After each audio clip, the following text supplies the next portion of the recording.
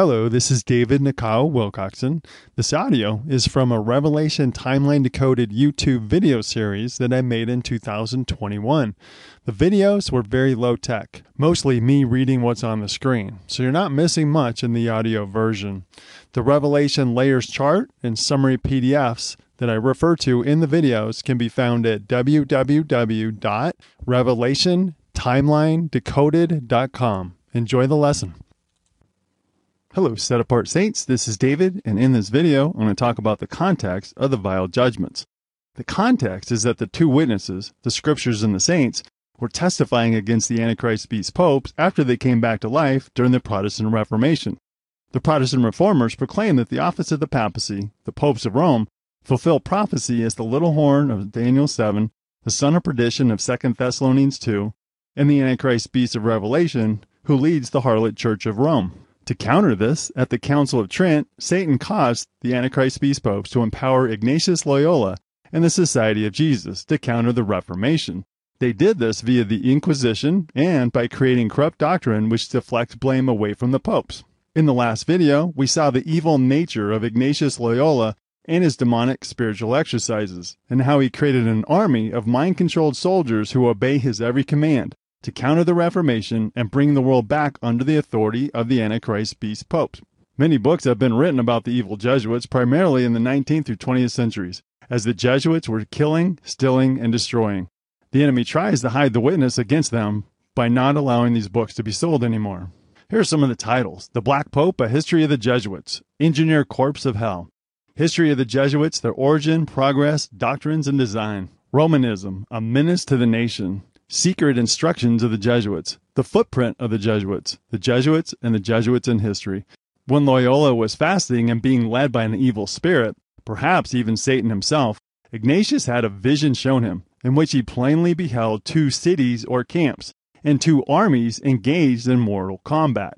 That's amazing, because it's the historical narrative of Revelation, as Satan is using the great city of the Roman beast kingdom to fight against Messiah's saints who are called Holy Jerusalem. So right there we see the two people groups, the two camps, and the two cities of Revelation.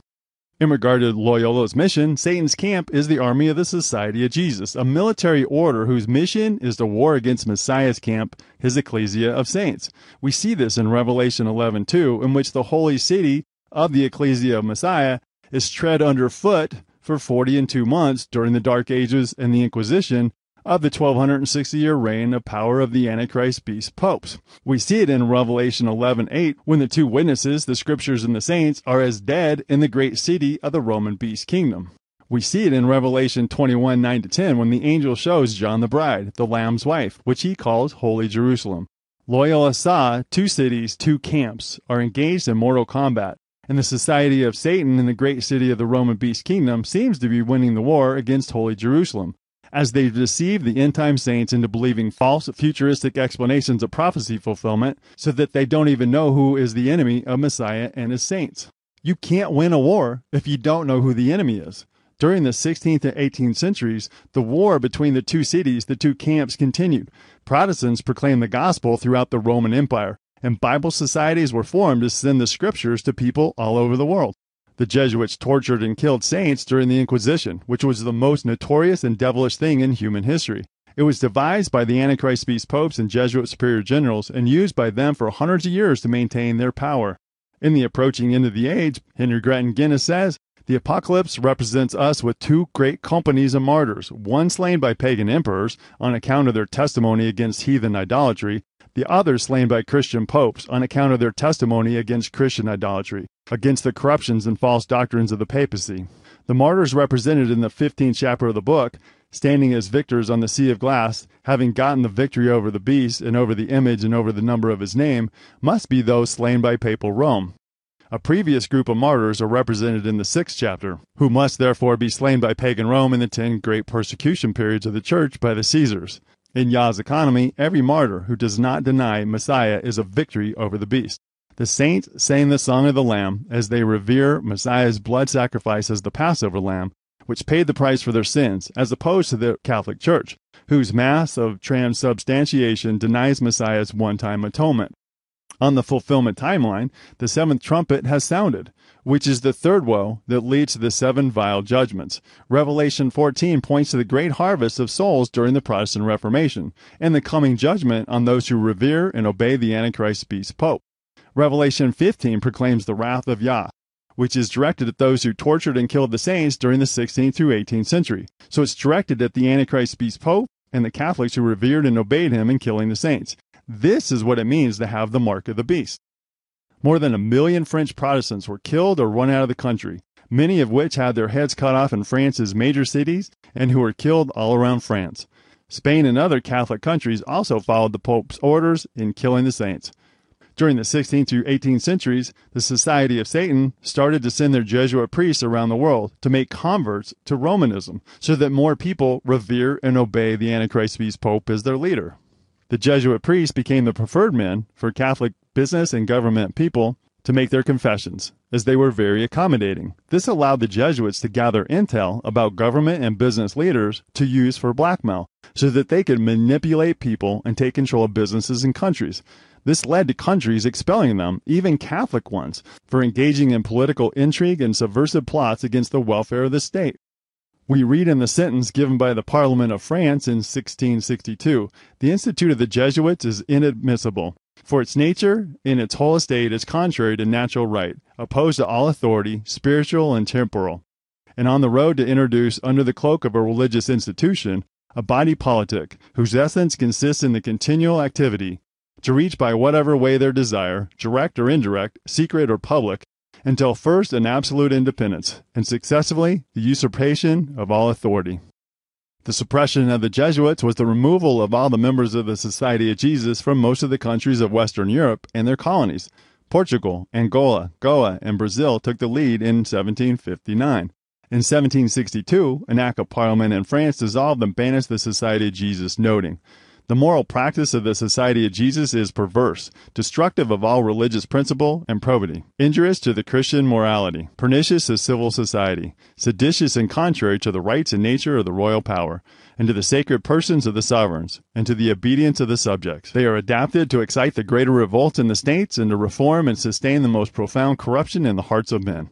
Their doctrines destroy the law of nature. They break all the bonds of civil society by authorizing theft, lying, perjury, the utmost licentiousness, murder, criminal passions, and of all manner of sins. Their doctrines root out all sentiments of humanity, overthrow all governments, excite rebellion, uproot the foundation of religion, and substitute all sorts of superstition, irreligion, blasphemy, and idolatry." Make note that France is playing a major role in causing the Society of Satan, the Jesuits, to have their power removed and to kick them out of the country. Several Italian states such as Parma, Sicily, and Naples followed suit. By sealed imperial orders sent to her colonies around the world, Spain threw out the Jesuits in 1767. The mightiest Catholic nations of Europe banished the Society of Jesus from their realms. These Catholic monarchs demanded that the Catholic Church abolish the society forever. Pope Clement XIII initially resisted their wishes, but finally capitulated in 1769. The night before he planned to do this, he was poisoned to death.